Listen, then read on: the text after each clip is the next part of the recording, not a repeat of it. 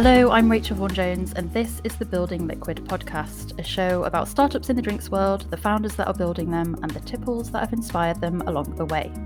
Today, I'm joined by the very talented Callum Hudson of newly launched Isles Cocktails. Callum has always had a fascination with the hospitality industry and started his career in the world of drinks as a bartender at boutique restaurant with rooms, The Pig. He then moved to a kombucha startup where he spent his time working with Michelin-starred restaurants and five-star hotels, amazing, developing killer non-alcoholic cocktails. And it was there that he truly found his passion for liquid development. Now, Callum is just at the beginning of his startup journey, having launched his premium canned cocktails in August 2020. Welcome to the podcast.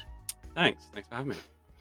So for those who don't yet know Isles, could you give us a brief overview? So we're a refreshingly original canned cocktail company. So we make cocktails from quality craft ingredients, and I use my background as a bartender to make sure that I have created a liquid that is both balanced and refined. So I'm interested to hear about your journey into drinks. Am I right in thinking that you started out in hospitality tech, something to do with tech? Yeah, so I started out selling tech into the hospitality industry. So I worked with lots of big hotels, lots of catering and events venues. And yeah, I helped sort of guide and build that product early on as well from feedback from customers into the technology team. So that was where I started out when I left uni. And then you made the move for 6 months to Lisbon. Yeah, so Lisbon was done on a complete whim, really. I wanted to start a white port brand, and most people didn't even know there was white port for starters. Most people would think port as being the drink that people pass around in the evening after shooting some pheasants or something like that. But white port is really, really popular in Portugal. I tried it here in the UK, and I thought that there was an opportunity really for a branded white port business. And so I went to Lisbon, I went to Portugal, and I ended up staying for 6 months, finding out lots about the industry, obviously drinking lots of white ports. So typically it's served with tonic with a sprig of fresh mint, and it's amazing. And on a hot summer's day, so when it's really, really hot and dry in Lisbon, it's a very, very refreshing drink. Yeah, I agree. I think everyone definitely in the UK sees port, particularly at this time of year, as something you maybe crack out. Maybe Granny cracks it out at the end of her Christmas dinner and you pass it round and it's how you end the night. But I did have a port and tonic at a supper club and was really blown away by that as a serve. And I think we should try and make it happen. What was behind you leaving Lisbon? I think I kind of got to the point where to either start a business or come home. I was starting to run out of money, to be honest, and thought I probably wasn't ready to start a business, and that I should come home and get a real job. And how much port did you drink whilst you were there? A lot of port, because it's so much cheaper than it is here in the UK. So they drink it over there with tonic and garnished with fresh mint and a slice of lemon. So it's very much like a hot summer's day drink rather than being, after a shooting weekend round a table, passing it round. So you came back from Lisbon, and you moved from being behind the scenes of hospitality in the world of tech to front and center as a bartender. What was it that drove that decision to really learn all about bartending? It wasn't like a instantaneous I'm going to do this sort of decision. I actually had a job offer to go back and work in tech, and I would have been on at least double the money. I would have had way better hours, but there was always that sort of itch to scratch. Really, I was just sort of fascinated by food and drink, and I wanted to learn more. So that was really the deciding factor. I turned down good money to go and work on not so good money, but do it for the love of it rather than doing it for like financial gain. So I just wanted to understand more really about the industry, about food and drink. And I guess the Pig is an incredible place to learn that. They put so much emphasis on ingredients. I remember requesting, I think it was a jalapeno margarita at one point, and the bartender, I think she was called Mabel, went out to the garden, picked some fresh green chilies to make the drink. And I just thought, what an amazing kind of commitment to locally sourcing ingredients. Yeah, and it's also about making like individual stay really special. Like that's something that they can do, which is really, really special. That that there aren't many restaurants that can do that. So yeah, it was all about sort of understanding and appreciating the ingredients that you have available to you.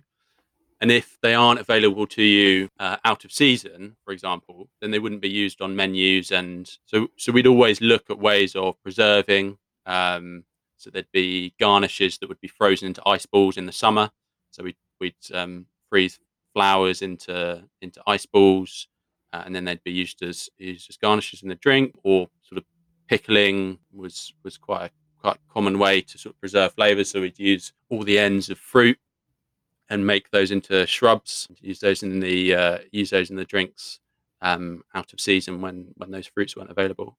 So yeah, it was all about sort of really valuing the ingredients that you had, and I learned a lot from my time there from that, and also about flavors and development. From your time in the industry so far, would you say that that's quite a unique approach that they take there, or is that something that's starting to be taken across venues more widely? I think when they started out, it was really, really unique, and I think that a lot of people have adopted a similar perspective now. But when they first did it, sort of 10 years ago, it was something that no one was really sort of considering. And yeah, it's really that hand-picked approach which makes the big difference, and I think that's why they've grown so much and done so well and become so popular. So, after your time there, you moved over to Real Kombucha and spent a lot of time taking the skills that you'd learnt and working with some of the best venues in the entire country, developing their drinks menus. That must have been amazing working with kind of the best places up and down the country. Yeah, to be honest, I was a little bit starstruck when I got there. There are a lot of venues that we worked with that were well, before I arrived that were already working with that were just unbelievable places that I never thought that I would be helping them with their drinks list and advising, and that I could add something to that relationship in that scenario. So there were places like Le Gavroche, the best of the best, and Yeah, it's up um, there. I'm sat there talking to the head sommelier about non-alcoholic pairings and what I think he should do, and the flavors that are coming through, and him sort of nodding and agreeing and appreciating the product, and ultimately stocking it. So yeah, it was pretty amazing working with those top venues, but also on the bigger scale that the company worked with. So yeah, it was a pretty amazing experience. And do you think that your appreciation of ingredients and the skills that you'd learned really stood you in good stead to make the transition over to focusing on alcohol-free cocktails? Yeah, 100%. I think the pig. When I was at the pig, I did my WSET when I was there, and I spent some of the time not only in the bar but also as a sommelier as well. It's a bit of a rookie, but you pick it up quick when you on the floor or you're shadowing people. So yeah, those experiences and that information, I kind of took that over really to my time at Real, and it really sort of fashioned where I kind of sat really within the business. So I ended up being more of that premium account management role rather than looking at the scale. And what's your standout moment from that time? What are some of the best drinks that you were able to create? One of the standout moments was when I started working with Dinner by Heston, and the team there. They were just amazed at what we had created. That was a pretty amazing moment to get us stocked there. So you spent your time learning your craft, developing drinks, and then you moved to work with some of the best venues around. Where on that journey did the idea for Isles come from? When I left Real Kombucha earlier this year, I actually sat down and I wrote three completely different business plans. One was obviously canned cocktails. There were a couple of others. I fully kind of put everything into them. I did all the planning that you would expect, and I picked one on its merits and my kind of experience. So I'm not sure exactly where it came from, but I remember looking at what was available in the market and thinking that I wouldn't drink any of it. So I thought there was the biggest gap and the biggest opportunity, and using the trends that had happened what in the wider spirits industry, and really taking that into ready to drink. So Isles wasn't necessarily a eureka moment, as they say. It was more that you wanted to go out on your own, do your own thing, and took a look at what are all the different things that I could do, and then you figured that premium canned cocktails was the right direction for you. Yeah, and I think there'll be very few people that would sit there and say I had a eureka moment. It's usually about working through options, playing with things, looking at different markets. If you're setting out to start a business, a really good place to start, and this isn't original from me, this is a podcast that I listen to by the guys at Ugly Drinks. Literally just going into the supermarket and looking at product sectors and thinking of what could be done better. For me, I did that. That was where a couple of the ideas came from. I don't think there are very few sort of eureka moments out there. I would agree. Usually, if you dig a little bit deeper, it was exactly what you say, someone interrogating what was already on the market and figuring out how they could do it much better themselves. So you've got your idea, you think, I've done these different business plans. I think that this is the right direction to go in. How did you go about developing the liquid? Obviously, I've got lots of experience of creating liquids in various sort of forms. So I'd done quite a lot of sort of pre-batching of cocktails. So I got lots of samples from lots of distilleries and ingredients people and everything like that. And I basically put together a worksheet of maybe 50 different flavor combinations, which I thought could possibly work. They might not, but they could possibly work. And then I basically spent days and days and days in my mum's kitchen, mixing and tasting and mixing and tasting and mixing and tasting. And I did all the development myself. I didn't really have any input apart from sort of getting sort of family, friends, my girlfriend to try some. So, And the product that you've made is alcoholic. What percentage ABV? so I've got two different cocktails. One's 4.4 and one's 4. So they're not overly strong. Because I was going to say, if you were doing all this product development in your mum's kitchen, you're getting them to taste test all the time. I'm imagining a stage of a few weeks where everyone was just continually drunk. No, it wasn't. No, thankfully I've created drinks that are highly sessionable. It's not like we were creating an old fashioned every single time or something really, really strong. And in terms of the ingredients, so your bittersweet is rhubarb. Yes, raspberry and rhubarb, but we're very much focused less really on the kind of fruit element, more on the spirits, vermouth and bitters that go in there. So the bittersweet really says it all. So that kind of tangy, jaw clenching bitterness that's really nice that people really enjoy. And then there's kind of some tangy sweet notes that come through from the sort of fruitier edge and the vermouth as well. So we've talked about the bittersweet, and the other one is the refresher. Yeah, so very similar in that it's all about being refreshing, as the name says. So the fruit flavors are probably a little bit more dominant in this one, in the sense that I used Granny Smith apple and elderflower. Very clean, crisp, fresh flavors. There's also some dry vermouth in there, which is nice and very refreshing.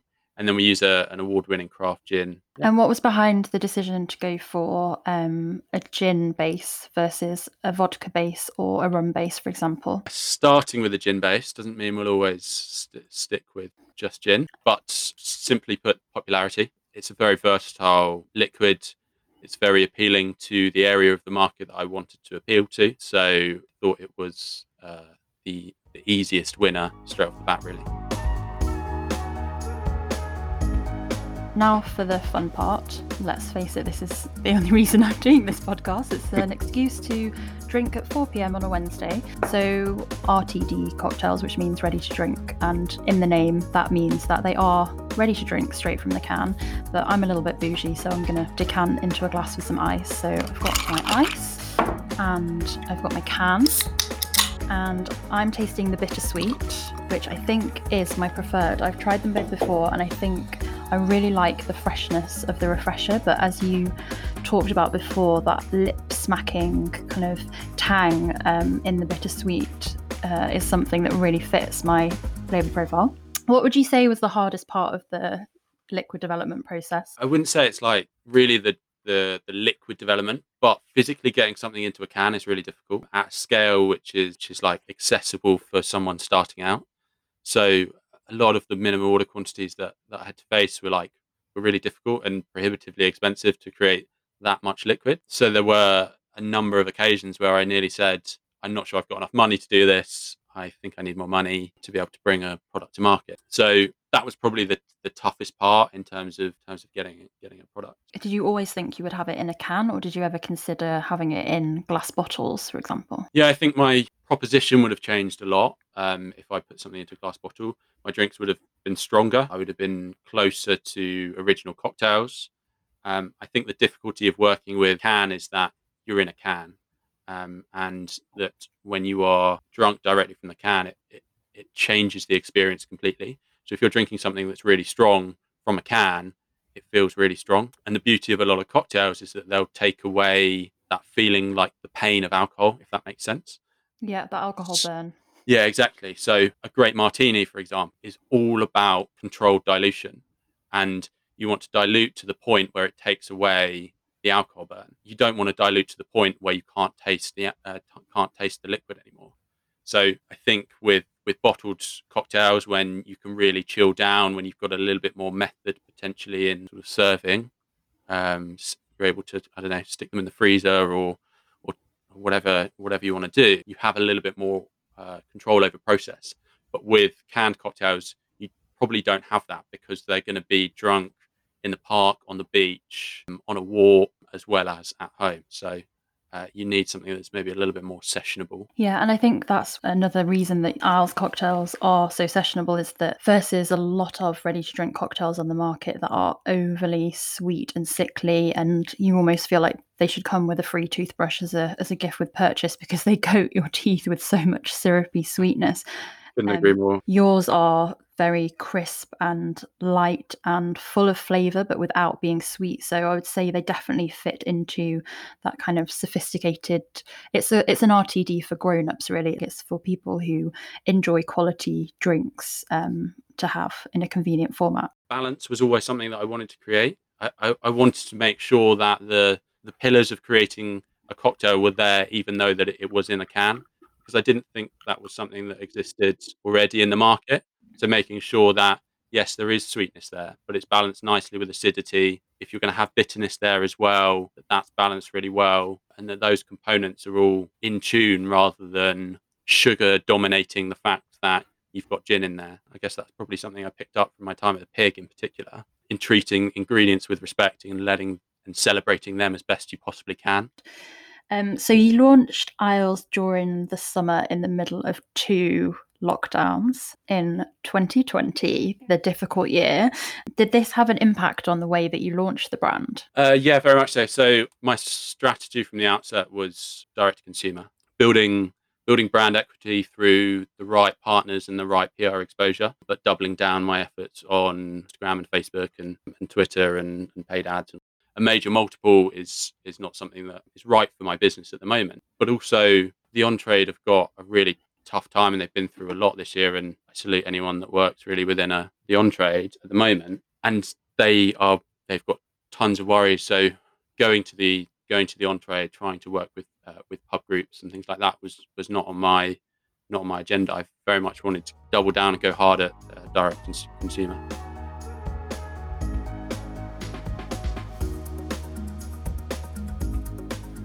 What would you say on your journey so far has been the hardest part? Obviously, you're not that far into your journey, but during that short time, what have you found the most difficult part of starting your own business in the world of drinks?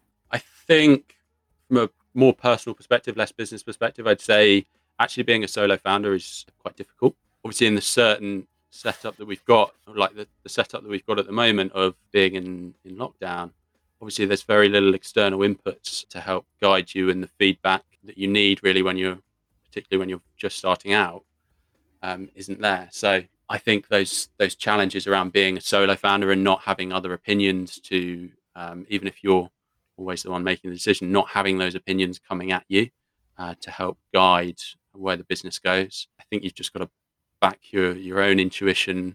And talking about being a solo founder, you also did a lot of the work that often people will outsource yourself. And I remember last time we spoke, you told me about designing the packaging yourself, which you've done a bloody good job of.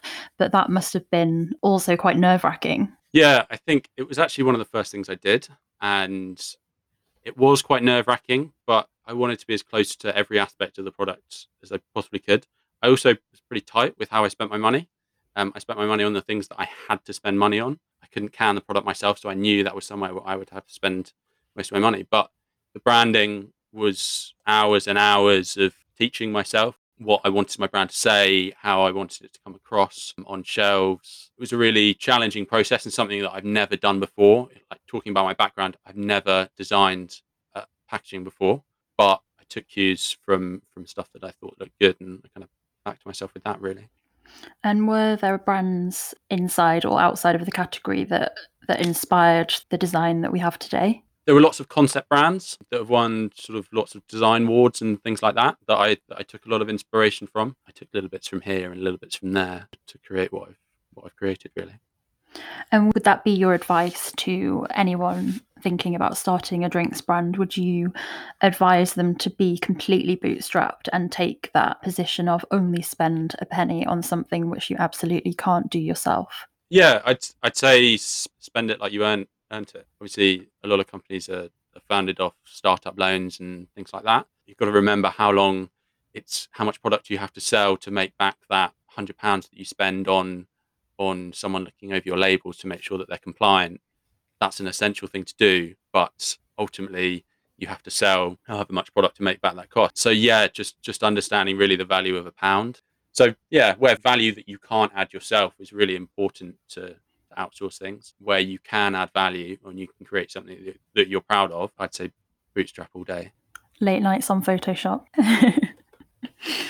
And then on the other side, what's been the best part so far? What's been your proudest moment? I can take a guess to what your proudest moment might have been. There's probably two moments, really hard to choose between. Tell us both. I'd say like the first day I opened up sales and the orders started rolling in. It was pretty amazing. Like I've wanted to start a business since I was 15 years old. So to actually get to a point where I had product that people were buying that was going to be fulfilled and I'd created everything in between, and I spent months doing it, that was like unbelievable. A lot of founders probably never say, but it's actually quite an emotional moment. And I saw someone on LinkedIn the other day say that crying when they got a particular client. But you put everything that you've got into creating a product, and when you get those ups, those really good moments, obviously it's going to be emotional. And I think I don't think you really appreciate that when you work for someone else, what someone's brand means to them. So yeah, I'd say that first day of sales was amazing.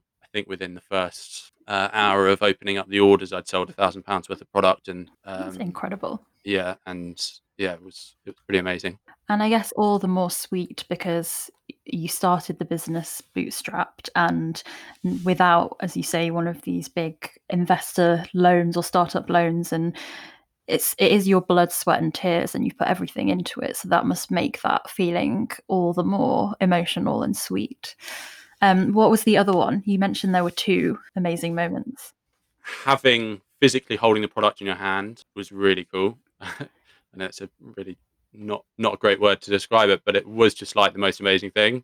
An idea in your head is in a can with a best before date on. I know it sounds stupid, but with a best before date on, and it's going to last to that time, and you know sure it's safe, and you know that it could be sold in a supermarket and all those sort of things. It's kind of the first step.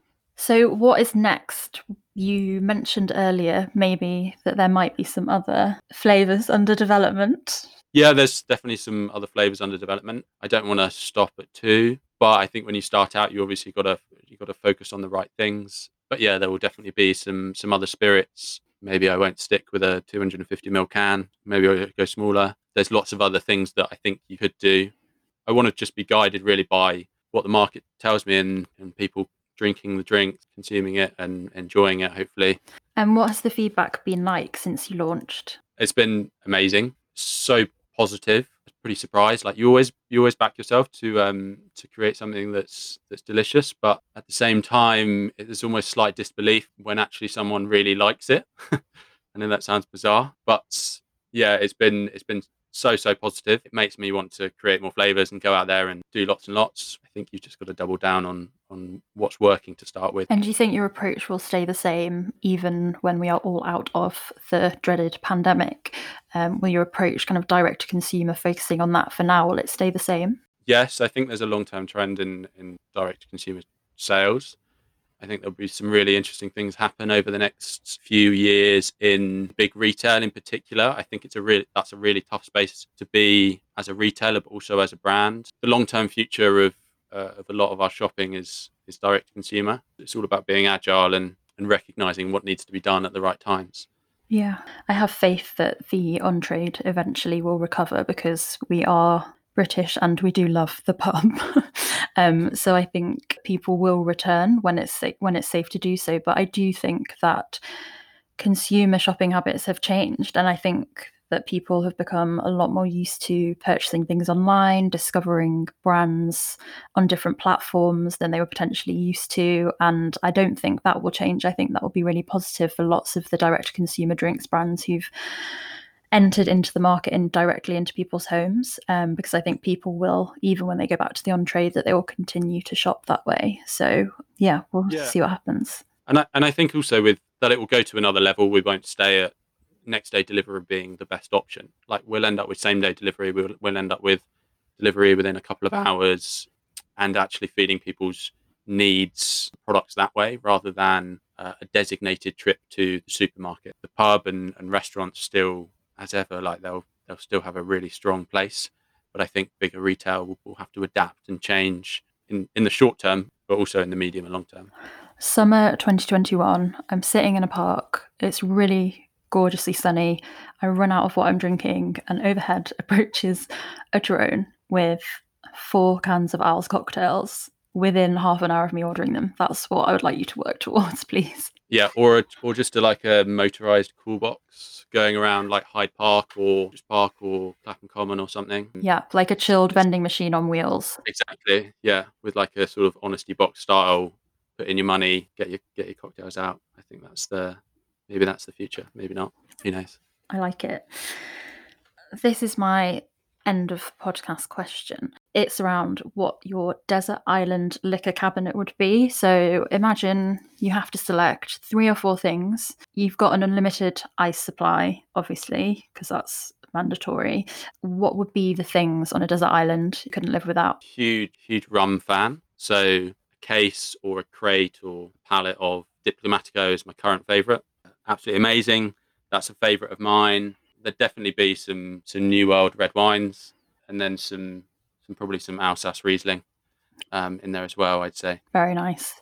Catch some fish with your bare hands, cook it on a fire you've built, and then serve it with a Riesling. Perfect. Yeah, perfect. Sounds amazing.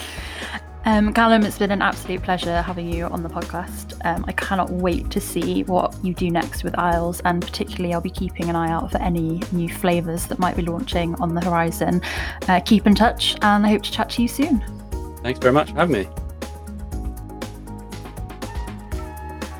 Please let your drinks curious friends know about the podcast. At the end of season 1, we'll be selecting one of our Instagram followers to win a hamper, including every single drink featured on the podcast. So make sure you're following us at Building Liquid Podcast. I will catch you soon.